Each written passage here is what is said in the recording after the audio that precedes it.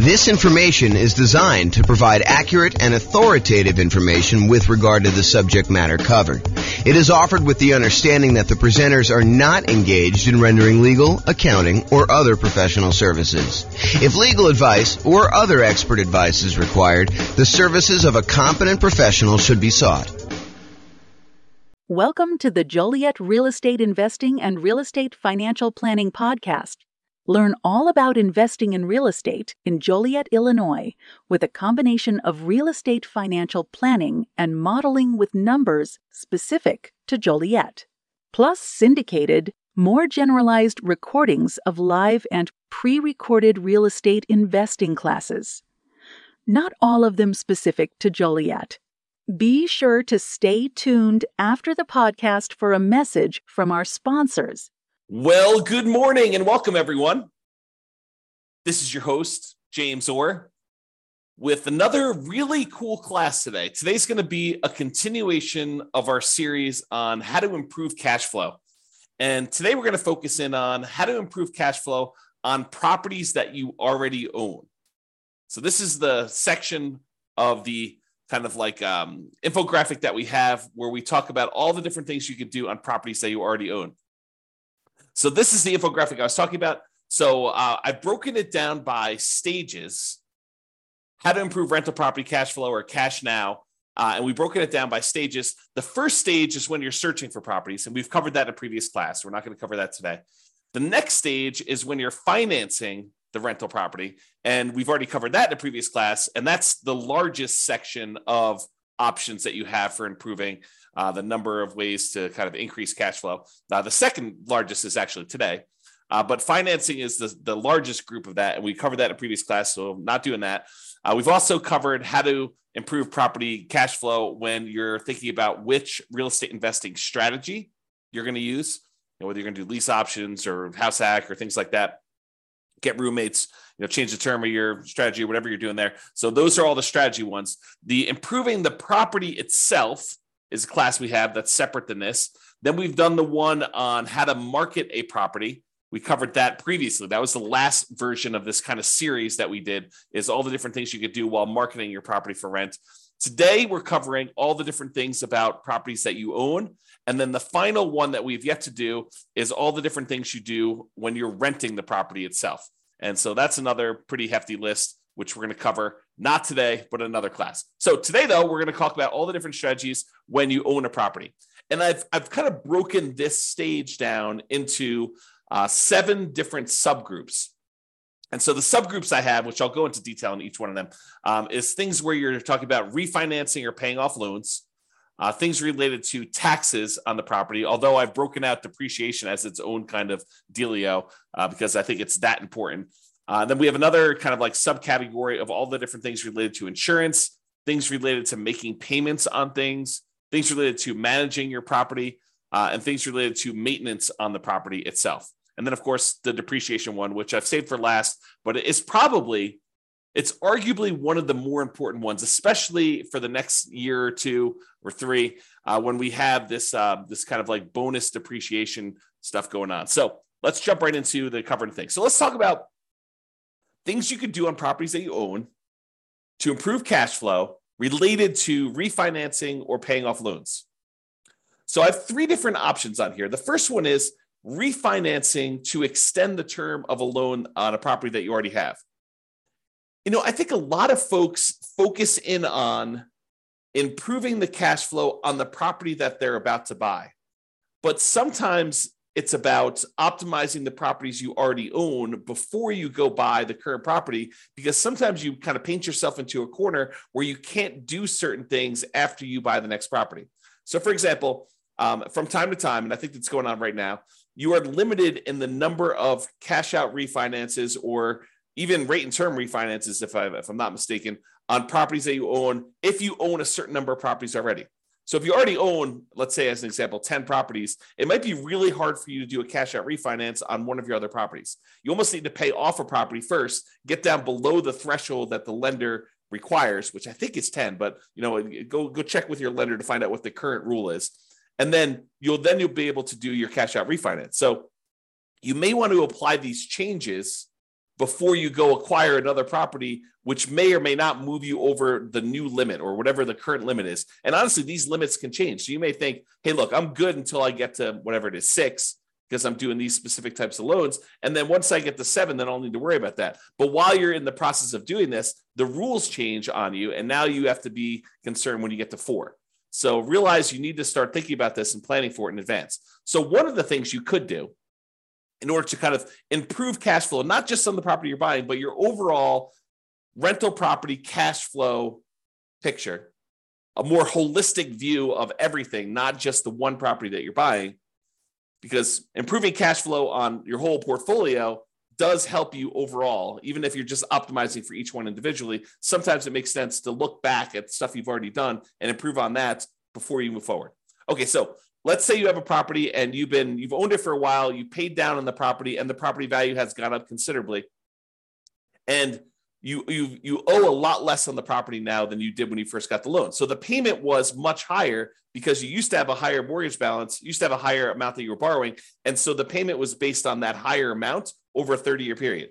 Now, 15 years into the loan, the amount you owe is much, much less, such that if you go and you just do a rate and term refinance or extend the term of the loan, is another way of saying that, you're not actually going to pull any cash out. You're just saying, look, I owe $100,000 on this $400,000 property. When I initially got the loan, it was $200,000 on a $250,000 property, but now I only owe $100,000. Now I want to go to the lender and say, look, I want to take this $100,000 that I owe, and I want to extend it out to 30 years now, where I only have 15 years left to pay it off, as an example. Now I want to say, let's extend it out to 30 years, which would reduce the amount of your monthly payment considerably, which could improve your cash flow. And that could be the difference between you being financially independent or not. If you think about that, right? If you go and you just do your rate and term refi, it could get you an extra, I don't know, $300 or $400 or $500 a month. If you do this on multiple properties, maybe $1,000, $2,000, $3,000 a month, and that could push you over the edge of being financially independent.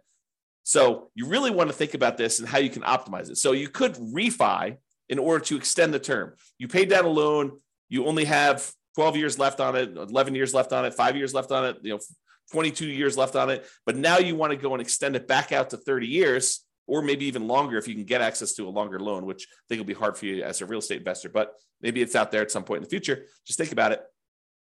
But you go ahead and extend this loan to go ahead and reduce your payment. So is my loan old enough where I would be able to refinance to extend the term? And in the future, sometime, if you're buying properties in a high interest rate environment and now interest rates are lower, you might also be able to get a better interest rate.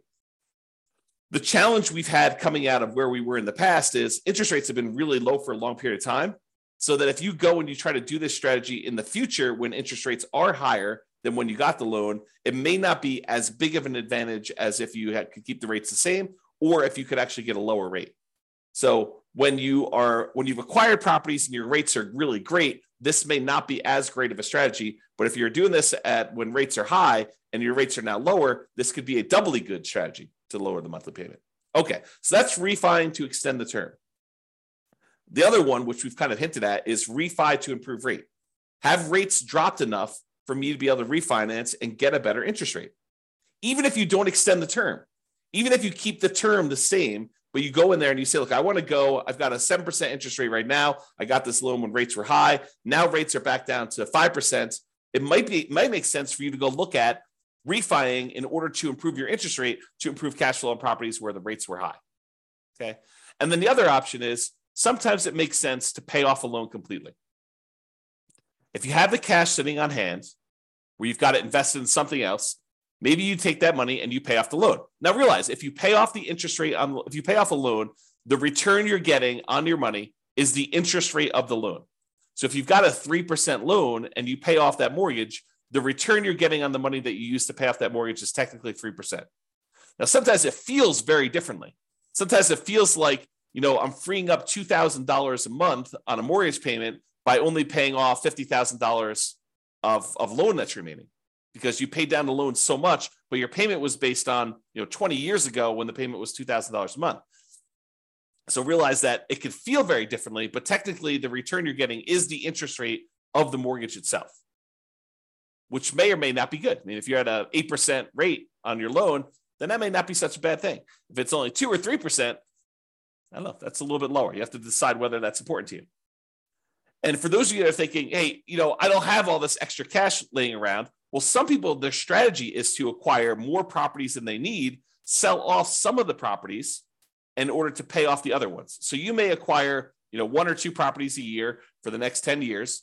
And then at the end of the 10-year period, you take 3 or 4 or 5 or 6 of the properties that you acquired, you sell those, pay the capital gains tax, pay the depreciation recapture tax, pay the real estate commissions and the closing costs on it, so that you walk away net with your true net equity after all those expenses, and use those proceeds to then pay off loans on the 4 properties or 5 properties or 6 properties, however many you decide to keep. And that could actually improve cash flow, especially if the ones you're selling are equity rich, but not cash flow strong. If the cash flow, the return on equity from cash flow is actually not great on those, you could take those and you could actually significantly boost the properties that you end up paying off to really improve cash flow on those. So some people, that's their strategy. Their strategy is, look, I'm in a market where it's really hard to make properties cash flow. What I really need in order to be financially independent at the end, if I'm kind of like looking forward to when I'm going to be financially independent, what I really need at the end is I'm going to need some free and clear properties, because these properties financed are not the most amazing at cash flowing. So maybe you're acquiring a whole bunch of properties using kind of like buying properties, maybe below market even, as kind of rocket boosters to get really good returns, especially early on when the return on equity is so great, and then use that money to then pay off other properties at some point in the future. If you read the book Creating Wealth by Robert Allen, one of his chapters is about this strategy. And before you go run out there and buy it, his numbers are really old. It's a very dated book, and the math on them is not the most amazing. So, take it as you will. It's still worth reading, but just realize that, if you're thinking, oh, James recommended this, I'm going to go read it because, obviously the math's going to be really good and super clear, and the numbers are going to be, appropriate for today. They're not. Unless he's got a new version out that, to be fair, the version I'm reading is probably a 1990s version or something like that. It's on my shelf somewhere. Trying to see if I can see it. Yeah, it's down there in the corner if you can see it. But it's an older version that I have. So maybe he updated it. I don't know. If he has, definitely let me know. Okay. All right. So we talked about 3 options. Refi to extend the term, refi to improve the rate, and then pay off the loan completely might be an option where you can improve cash flow overall in your portfolio before you go buy something else. And the other reason to pay off a loan is sometimes some lenders may penalize you for having a certain number of loans. They may say, look, your interest rate is 1/4 point better or 1/8 of a point better for your first 4 loans. Once you get above 5, then we start hitting you with a small penalty on your interest rate. So if you pay off one of the loans, you may be able to get a better interest rate on the one you're getting to. Just kind of realize that may be a possibility. If it's not there now, it has been in the past, and it may come back. Okay.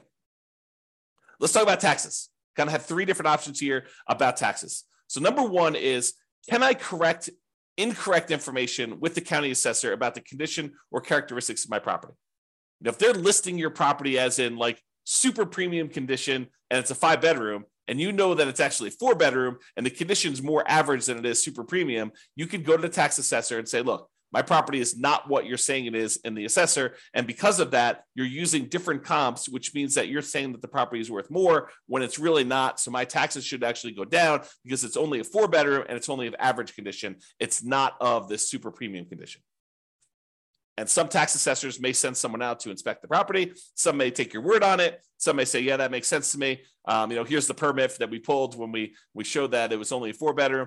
Whatever it is that they need to do, you may be able to get your taxes reduced, which by reducing your expenses on the property, that does improve cash flow, right? Income, all the income on the property minus all the expenses. So if we can improve taxes, we can improve our cash flow. If you have property taxes that go up, around here, we redo our taxes every 2 years. Your market may be different. Go find out from your local county tax assessor what the schedule is for redoing property tax assessment. Some redo assessments every time you sell a property. Some do it only every certain period of time.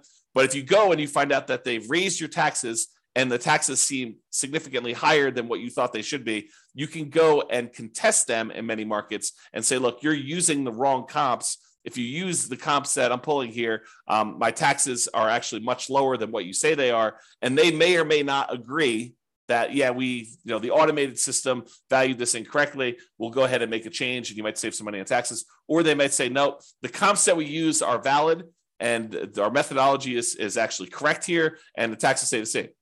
Maybe you get some improvement, maybe you don't. I don't think it's a universal automatically granted, but you might be able to go and contest your taxes with a tax increase and try to save your money. Now, if you can go save, $50 a month on 10 properties, starts adding up. Starts really improving your cash flow if you could do this. And also keeping the taxes legitimately where they should be and not a little bit higher than where they should be will help you keep your taxes low overall. So you don't want to let your taxes be high and then next year they're kind of increasing from that point. You want to keep them where they should be by using the right comps, and hopefully the next year they won't increase it using the bad comps again. They'll sort of say, okay, yeah, we were wrong about this. We'll use the right ones, in theory. And then finally, for taxes, vote. Vote appropriately for changes in taxes that affect property taxes. So if you're in a county and they're about to add a new tax to the kind of list of taxes that they charge you, and you have an option to vote for or against that, and it's something that you don't believe would add value that you're willing to pay for as a property owner, then vote appropriately. Vote to kind of protect your interests. So go ahead and consider that. All right, insurance. So we've got 1, 2, 3, 4, 5 different things related to insurance that we're going to talk about. First thing, who is being insured? Sometimes we buy properties with people who aren't necessarily the best credit risk people, and their credit scores are appropriately low. And so you got to be careful because insurance, part of your insurance premium is sometimes based on the credit score of the people that are being insured. So can you remove people who have really low credit scores that may be making your insurance premium higher than it needs to be? Or in some cases, adding someone who has really good credit could help lower your score, could help lower your insurance premium. Same policy, exactly same policy, but because someone has a good credit score or a bad credit score, it could actually change the rates that you're being quoted and that you'd be charged for that insurance policy. So realize adding or removing people from your insurance policy could improve or worsen the rate you're getting. And so talk to your insurance agent about that and whether you should remove someone from being insured on that or not. Next one, insurance deductible. So we've done a whole class on insurance, and I'm sure we'll do another one in the future. But the idea is you get to select how much of a deductible you're willing to pay before the insurance kicks in. So imagine you go buy an insurance policy and you say, look, for this insurance policy, I want a $10,000 deductible, meaning that I will pay out $10,000 before the insurance company needs to pay out anything. And so let's say there's a hailstorm and you need a new roof on your property and the roof's going to cost $17,000. The insurance company, instead of writing you a check for $17,000 when you have this hailstorm and you have this new roof that needs replaced, they might write you a check for $7,000 because you have a $10,000 deductible and you're responsible for that first $10,000, and then they cover the rest after that. Well, as you can imagine, if an insurance company, if you get an insurance policy where you're paying the first $10,000, that's going to be less expensive for the insurance policy than someone who has an insurance policy with exactly the same coverage where the insurance company pays everything over $1,000. So if they needed the new $17,000 roof, they'd be paying out $16,000 versus $7,000. So you could go in there and you could take on some of this risk yourself by having a higher deductible. Basically, anything under a $10,000 claim, you are basically saying you're going to cover that because the insurance company knows you're not going to make a claim if they're going to have to pay out nothing. You shouldn't make a claim if they're not going to pay out nothing, right? So realize you could adjust the deductible in order to change your insurance premium.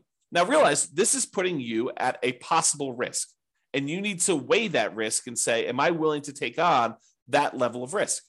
And I think for me, it changes property to property.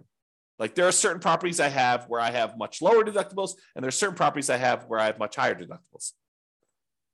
Okay, but you have to decide what level of risk you're willing to take on yourself. Can I raise my property insurance deductible, take on more of the property insurance risk personally, and have a lower monthly payment for insurance, knowing that if something were to happen, I'm actually going to have a pretty significant hit to my cash flow because I'm going to need to pay out that premium upfront, right? You may be trading an improved cash flow now instead of having this risky, I need to pay $10,000, which is a lot of $100 a month in order to get caught up to the $10,000, kind of like deductible that you need to pay in.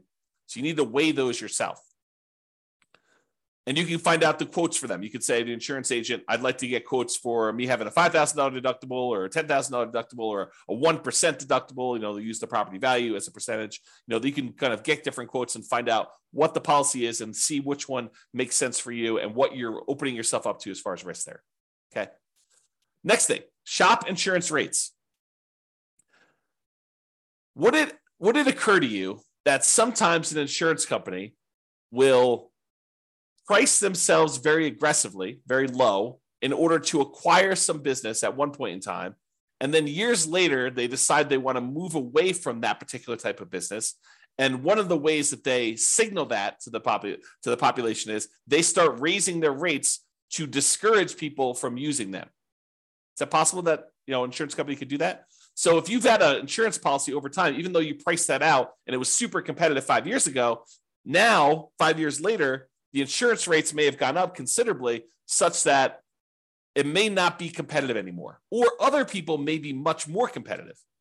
They're wanting the business where this other company is sort of just humming along saying, now we've established ourselves, we've got a big enough group of clients, we don't need to be pricing ourselves very aggressively anymore. So we're just going to have what normal rates are, but there may be one or two or three other companies that are very aggressively trying to acquire business. And for the same exact coverage, the rates could be cheaper for one company to another. Also, the quality of the company, their service, their kind of like reasonableness in claims, their speed to pay, their kind of like denial of claims versus the acceptance of claims ratio, like all of these things can come into play where you may be getting a cheaper rate, but they may deny you if you really have legitimate claims, and then you got to go fight with them, versus another company, they may actually have a higher rate, but they're willing to, kind of like honor your claims without fighting with you as much. Just realize that there are differences that you might be paying for that may be hard to see. Even with the exact same coverage, it may be hard for you to see kind of those different things. So shop around, compare insurance rates to make sure that your insurance premiums are competitive. And it is important to make sure that you're getting apples to apples comparisons. You don't want to get, say, hey, what's the insurance policy on this property that I'm getting? Here's the address. And you go quote it that way, and 3 different insurance companies give you quotes, and they're all over the place. One of them's really high, one of them's really low, one of them's right in the middle. They could be giving you quotes on very different coverage. One could cover a lot of things. One could cover the bare minimum of things. One could cover you up to certain limits that are much higher. One could cover you to certain limits which are much lower. One could have carve-outs or exclusions.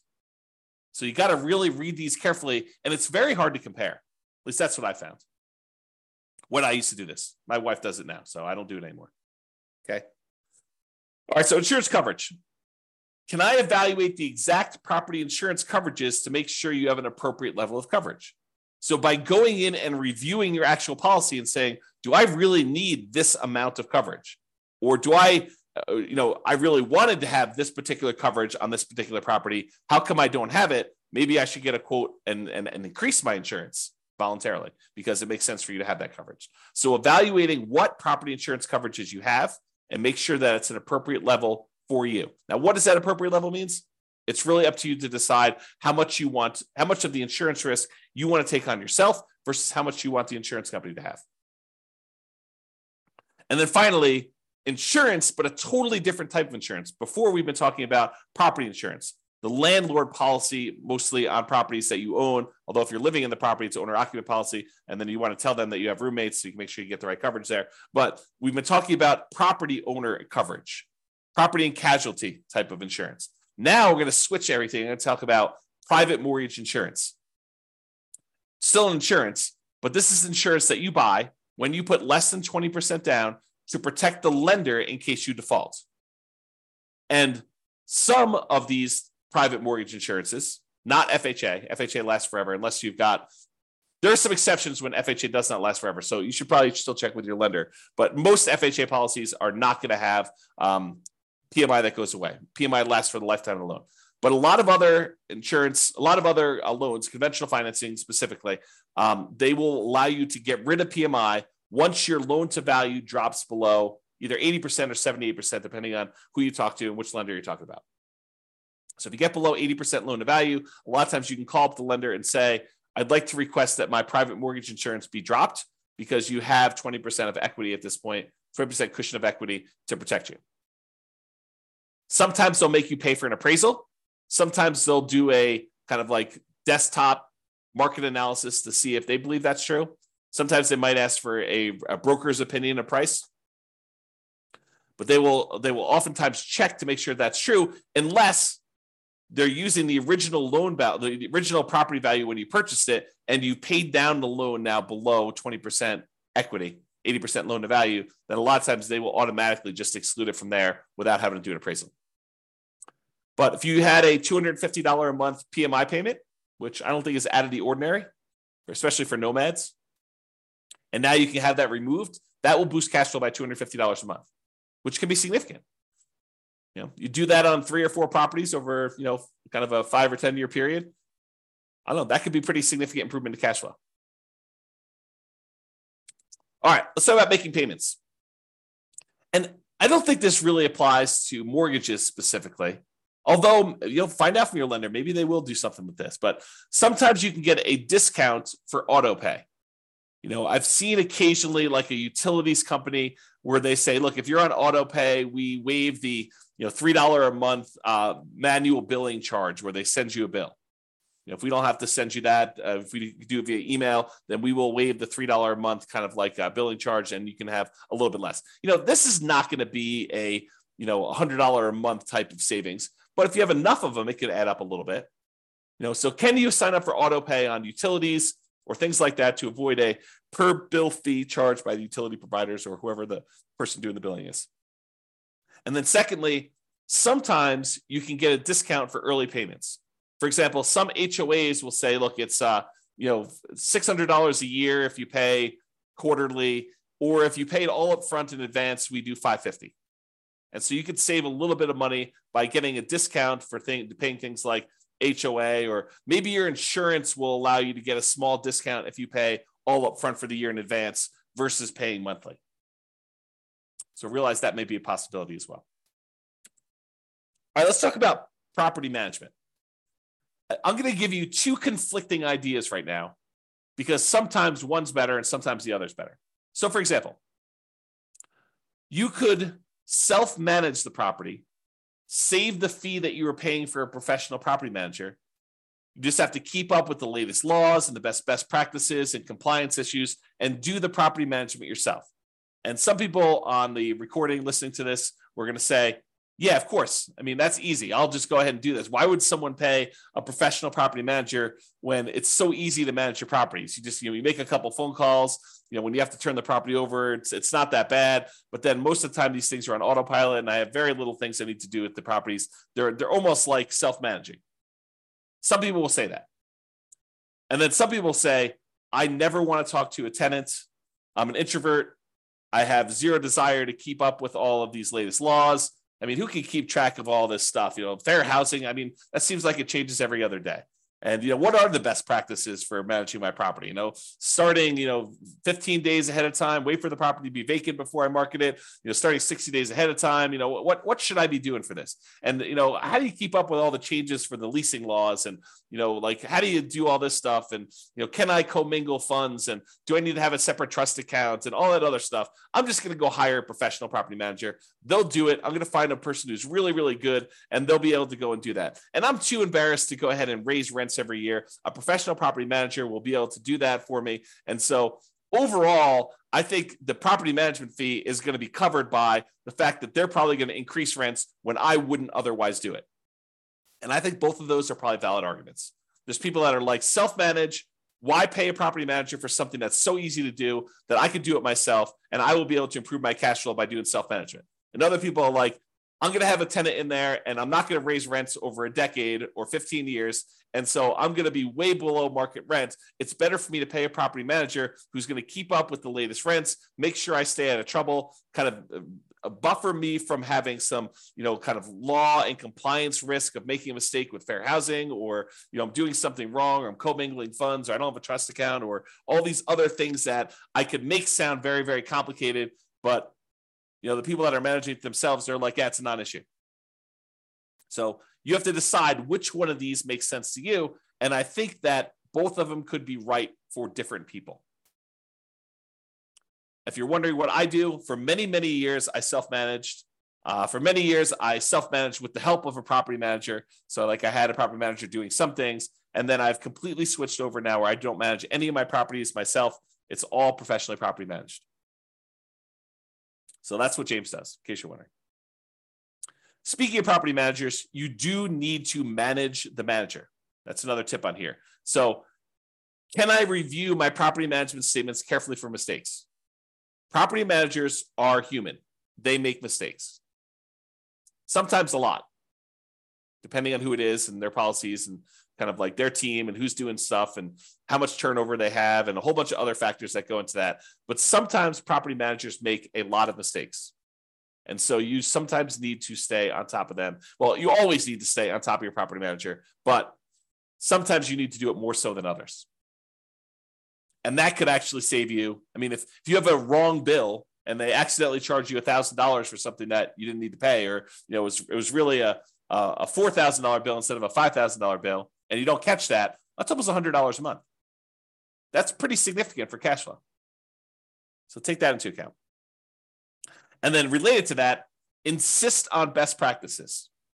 Can I insist that my property manager utilize the best practices? Marketing early, way before the property is vacant. Raising rents with each lease renewal. Not just saying, hey, we got $2,000 a month last time, we'll get $2,000 a month this time. Making sure that they do rent comps and push the price if they're starting early.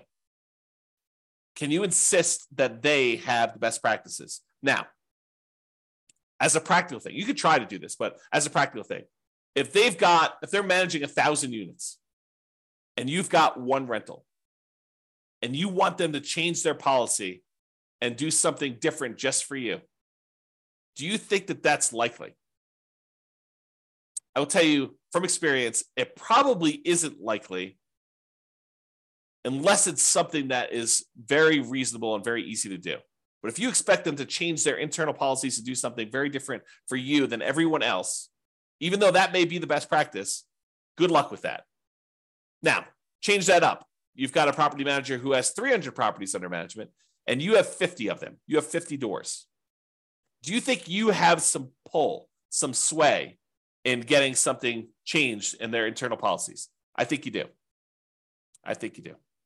Okay, so take that into account. All right, let's talk about maintenance on properties. In general, I think it's better to maintain properties, keep them up to date, keep your tenants happy, reduce turnover. A properly maintained property should overall reduce turnover, and turnover can be very expensive. So maintaining your property, can maintain it to minimize the time between tenants. Another reason to maintain your property is then you have less to do when the property turns. If you know that you're keeping up on all the little maintenance requests that you get from tenants, which are legit, then when the property needs to turn over, you don't need to do all those things anyway. They're already done. They're already maintained. Okay. So can you maintain property to minimize vacancy, to improve cash flow overall?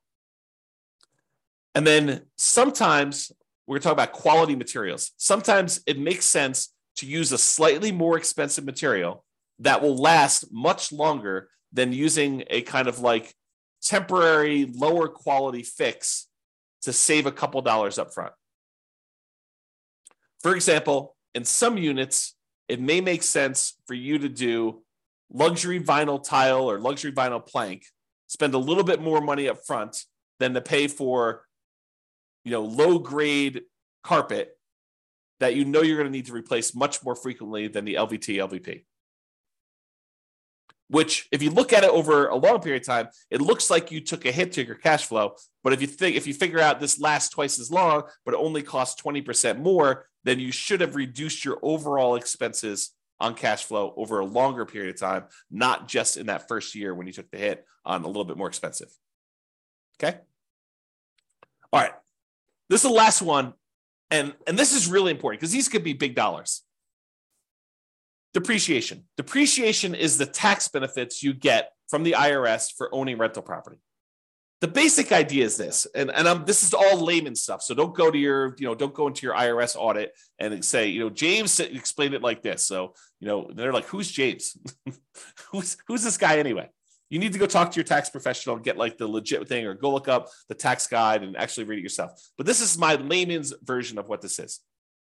When you go buy a rental property, the government says, look, this property is going to depreciate in value over time. The usefulness of the building itself is going to fade over time, such that over 27 and a half years for residential properties, it's going to go from whatever it's worth when you buy it down to zero. Not the value of the land. The land is excluded. The land does not depreciate in value, but the functionality of like the things on the property itself, the siding, the carpet, the kitchen sink, it wears out over time. And so we call that depreciation. And the government allows you, the IRS allows you to actually depreciate that, to get a tax advantage of having this thing go to zero. So how it works is this. You buy a property, and let's say it's a $400,000 property. And let's say the land is worth $100,000. You'd find out from your tax assessor or ask your CPA for advice on how they do it in your marketplace. But let's say that the land is worth $100,000. So the depreciable amount, the depreciable amount for the building is $300,000 as an example. So normally the government would say, look, if you want to, you could take that $300,000, the value of the building, and you could divide by 27 and a half years. And then on your taxes, you could offset income you have by that amount each year. So on a $300,000 property, let me go ahead and pull up a calculator here, and I'll do a little bit of math for you. So $300,000 divided by 27.5. So they're basically saying you could take $10,909 and subtract that from the income.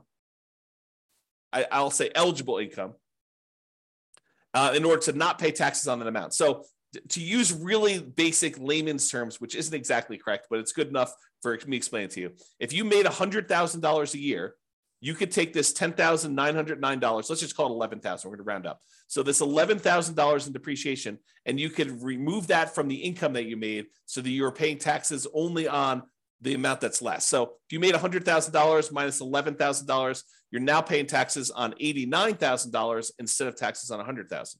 So because you were able to deduct that depreciation from your income. Now, what that means is this $11,000 in depreciation that you got, if you multiply that by your tax rate, whatever your highest tax rate is, because it's really on the highest, although if you use effective tax rate as an estimate, it'll kind of make it a little bit more conservative because your effective tax rate is a little bit lower. So if your effective tax rate, let's say, is 25%, that means about $2,500 per year is how much you didn't have to pay in on taxes, which if you squint really hard is like $200 a month. So you got almost like $200 a month in saved taxes, which looks like cash flow to you. Because you could go to your job and you could say, look, adjust my exemptions, adjust the kind of like exemptions you're taking out of my paycheck so that you're lowering the taxes that are taken out of your monthly paycheck so that you get a little bit more on your job paycheck, because at the end of the year, you're going to get this depreciation and you're not going to have to pay that amount in money. So you could say, look, go ahead and adjust my normal paycheck stuff, even though it's technically from the real estate. But so I'm paying less in the taxes on my paycheck. I get more money in each weekly paycheck or biweekly paycheck or monthly paycheck or whatever you're doing, so that it actually looks like cash flow to you each month. And you could go do that, adjust it so that it's about $2,500 for the year, about $200 a month.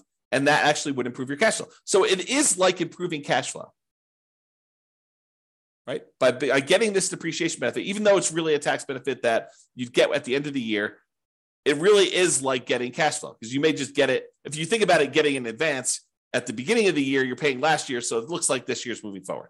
Or if you want to take it out of your monthly paycheck, your weekly paycheck, or whatever from your job, you can do that as well. And there are definitely some rules for this, right? Like if you earn so much money, you have to defer it. You can't take it all at the same time. If you don't qualify for, the active real estate investor thing, then you might not be able to take it. So there's some rules to this. You got to go look at those and talk to your CPA or read them yourself to go into them. But this idea of being able to take depreciation is really important. Now, why am I making such a big deal out of this? Because with depreciation, you have to take it.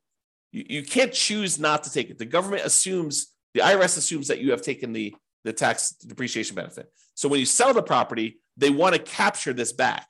They want to take the benefit that you got and they want to charge you taxes moving forward, depreciation recapture tax. So they assume that you took it. It's not like if you don't take it, then you don't have to do depreciation recapture. That's not true. You have to do it. So if you got to do it, you might as well do it. So why am I making a big deal on this if you have to do it anyway? Well, there is an optional thing you can do. You could go to an engineering firm and have them go through your property and determine what the depreciation schedule is for each individual component instead of the depreciation schedule for the entire building. The really simple way to do it is you take the entire building, not the land, but you take the purchase price, you subtract out the value of the land, you get the value of the building, and you divide by 27 and a half years, and that is a simple way to calculate it. However, you could hire an engineering company to go into the property and say, oh, flooring, that's a 5-year depreciation schedule. So instead of taking this $3,000 building and depreciating everything over 27 and a half years, they break out each individual component into its real depreciation schedule. So flooring may be 5 years. So now they take all the value of all your flooring in your house and they say that whole value now, instead of taking that over 27 and a half years, we are going to take that over 5 years. And so that actually can make the amount of depreciation you get much earlier. You don't have to wait 27 and a half years to get the value of the flooring. You can take that over 5 years, which can significantly improve the cash flow from depreciation, that cash flow you're getting on the property early on. In theory, when you probably need it most. Now, if you're buying a property and your cash flow is not great because prices are high, interest rates are high, and rents are lagging, it tends to be not great early on. And then as rents sort of creep up over time, it gets better and better because most of the time your payment is fixed, right? Your mortgage payment becomes fixed. And so even though tax and insurance are going up a little bit, rents are going up faster than those. And so cash flow tends to improve on rental properties over time. So usually your cash flow is worse early on. So getting this cash flow from depreciation benefit earlier is better for you. And apparently you could take some bonus depreciation, which I'm not a tax expert. Go talk to your tax expert about it. But you could take this bonus depreciation early for the next couple of years. So right now, your bonus depreciation percentage is 80%. That's in 2023. I'm recording this March 30th of 2023. And this year, according to tax code, you could take an 80% bonus depreciation.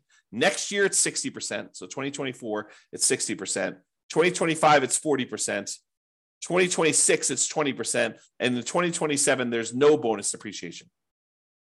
Now, it's possible the politicians will change tax code again, and they will bring back bonus depreciation sometime after 2027, or maybe even before, for all we know, right? This bonus depreciation idea has come in and come out of the tax code more than once. It's my understanding. So it's possible that it'll come back in the future, but right now, in this year, you get 80% bonus depreciation. So if you were going to go buy this $400,000 property that has $300,000 in depreciable amount, an estimate of what this bonus depreciation might be is somewhere between $30,000 and $45,000. Of course, you have to go and look at the actual property and have the engineering report done, and they'll actually do the numbers. But it's somewhere in the range of $30,000 to $45,000 in bonus depreciation, which before it was around $11,000 for the normal one. So the bonus depreciation just in that first year is like 3 times the normal. And if you're at a 25% tax bracket, that could be somewhere in the neighborhood of $7,500 in tax savings, which looks like cash flow to you. So if you could get an extra $7,500 that you didn't have to pay in tax, looks an awful lot like, I don't know, let's call it $650 a month. If you could offset $650 a month or add $650 a month in extra cash flow from depreciation to your property from this bonus depreciation year one, would that help you offset some negative cash flow? Or would that help offset some really low positive cash flow with pretty significant positive cash flow? I think yes. And that's on the low end, right? That's like the low end of the bonus depreciation. If you wait to do this till next year, where you buy a property next year, you only get 60%. So that's about $24,000 to $36,000. You take 25% of that, and it's like $500 a month. So it doesn't go away, but it becomes less effective if you're not buying properties this year. Now, in addition to that, you get this bonus depreciation all up front, but you also take the things like the carpet or the flooring rather, and the appliances and the cabinets and all that other stuff, and you kind of force that into a more compressed time period. You get additional depreciation over the next 5 years because that you've moved up. Now, realize this is not creating nothing out of thin air. You were going to get this depreciation benefit no matter what. What we've decided to do with this bonus depreciation and kind of like doing the components or the segmenting of different things into different time periods is you've moved the whole depreciation stuff up. You've time warped and moved the depreciation you were getting from being over 27 and a half years to now a lot of it gets focused in the first year and a little bit more gets focused in the years 1 through 5. But then the amount you get years 6 through 27 and a half is lower. So you're not generating anything magical. This is not like, poof, we've generated something that's out of thin air. We've just taken some of it and we've moved it all forward when, in theory, you probably need it more with negative cash flow on properties. And again, this is not something that you get for free. When you sell the property, they have depreciation recapture. Now, let's just very briefly talk about this depreciation recapture so that you don't get scared by it. Depreciation recapture is they're going to take the amount of depreciation you took on the property and they're going to multiply it by a tax rate. The max is 25% from what I understand, but the amount is really the amount of your tax rate.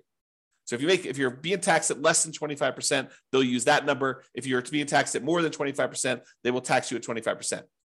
Now, you can delay or defer paying those depreciation recapture taxes, move them onto the next property that you're buying by doing a 1031 exchange. So you pay about $1,000. It could be a little bit more, it could be a little less, but you pay about $1,000 and you defer having to pay this depreciation recapture tax and any capital gains tax on the property that you're selling, and you move it down the line. And additionally, if you own this property long enough and you eventually die while owning the property, it gets passed on to your heirs, and the amounts that you have for depreciation, it goes away and it gets stepped up. You have stepped up basis. Okay. So realize that this is not like a real issue. If you have the depreciation recapture, when you go to sell a property, you just pay the tax as part of your proceeds and you'd move on. It's not a big deal. And you got the benefit early on. It's almost like, I don't want to say this, but it's almost like a loan from the government where they're giving you money now only to say you're going to have to pay this later by owning this rental property. Okay. So we talked about this bonus depreciation. If you buy a property this year, you get between approximately on a $400,000 property, it's going to be somewhere around the $30,000 to $40,000 gross depreciation benefit. Okay. And over the next 5 years, you'll get between $30,000 and $45,000 more. So you have to divide that number by 5, and then you have to multiply by your tax rate to get an estimate. So if you take like the total amount you're getting like in year one, you might be getting somewhere around $36,000 to somewhere around $54,000 in that first year. If you multiply that by your 25% tax rate, just to give you an idea of like what we're talking about, on the low end, it's probably around $9,000. On the high end, it's probably around $13,700. So somewhere around $800 to $1,000, maybe a little bit more per month in extra cash flow. Is that significant? Yes, very significant.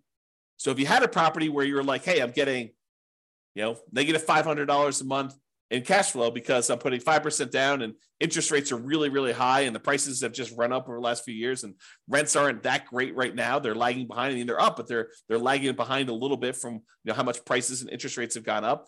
Will an extra $800 a month help you in the first year? Yes. Will an extra $1,000 a month help you in the first year? Yes. And in the second year, you're probably talking, this because you're moving some of the depreciation up there. You're probably talking about, let's see, on the low end, 30,000 divided by 5. You're probably talking like another, let's see here. Am I doing this right? Yeah, about $400 a month. Okay. So that's why this is important for improving cash flow. And you're going to want to talk to a CPA to understand this. And you're going to want to talk to an engineering firm that specializes in cost segregation. And one ideally that focuses on cost segregation probably for single family homes. This is really common in large commercial buildings, but it's less common, although it's completely usable in these smaller properties. There's just a cost to doing this. You're going to pay a fee in order to have the cost segregation study done. Have the engineering company go and do that for you. So you pay a little bit of money now in order to get your depreciation benefits early on. And with the bonus depreciation, it's probably worth it. Okay? All right. So that's it. In conclusion, optimizing cash flow is about maximizing income and minimizing expenses. And today, I think we focus mostly on minimizing expenses, all the different ways to minimize expenses on properties. There are things you could do on properties you already own that will improve your cash flow overall. And I think that's what we focused on. It's better to take a more holistic approach and optimize at the various stages rather than just sort of like willy-nilly saying, oh, can I get more in rent? No, I'm done. You really want to think about this stuff in a better way, more holistic way. All right. That's all I got for you. Hope you enjoyed it. This has been James Orr. Have a great day. Bye-bye for now. With home prices up, mortgage interest rates up, and rents up, but not quite enough to counteract the higher prices and interest rates, cash flow on rental properties in Joliet is harder than ever. Book a call with the Real Estate Financial Planner to apply our proprietary 88 strategies to improve cash flow on your rentals. See the show notes for a link to schedule your call and improve your cash flow today. If you're a real estate agent, lender, or professional in Joliet that wants to help our real estate investor listeners, consider reaching out to learn about collaboration opportunities with this podcast. We'd love to add more value to our listeners by having you assist our investors buy, sell, and finance their real estate investments. See the show notes to schedule a call to discuss collaboration opportunities.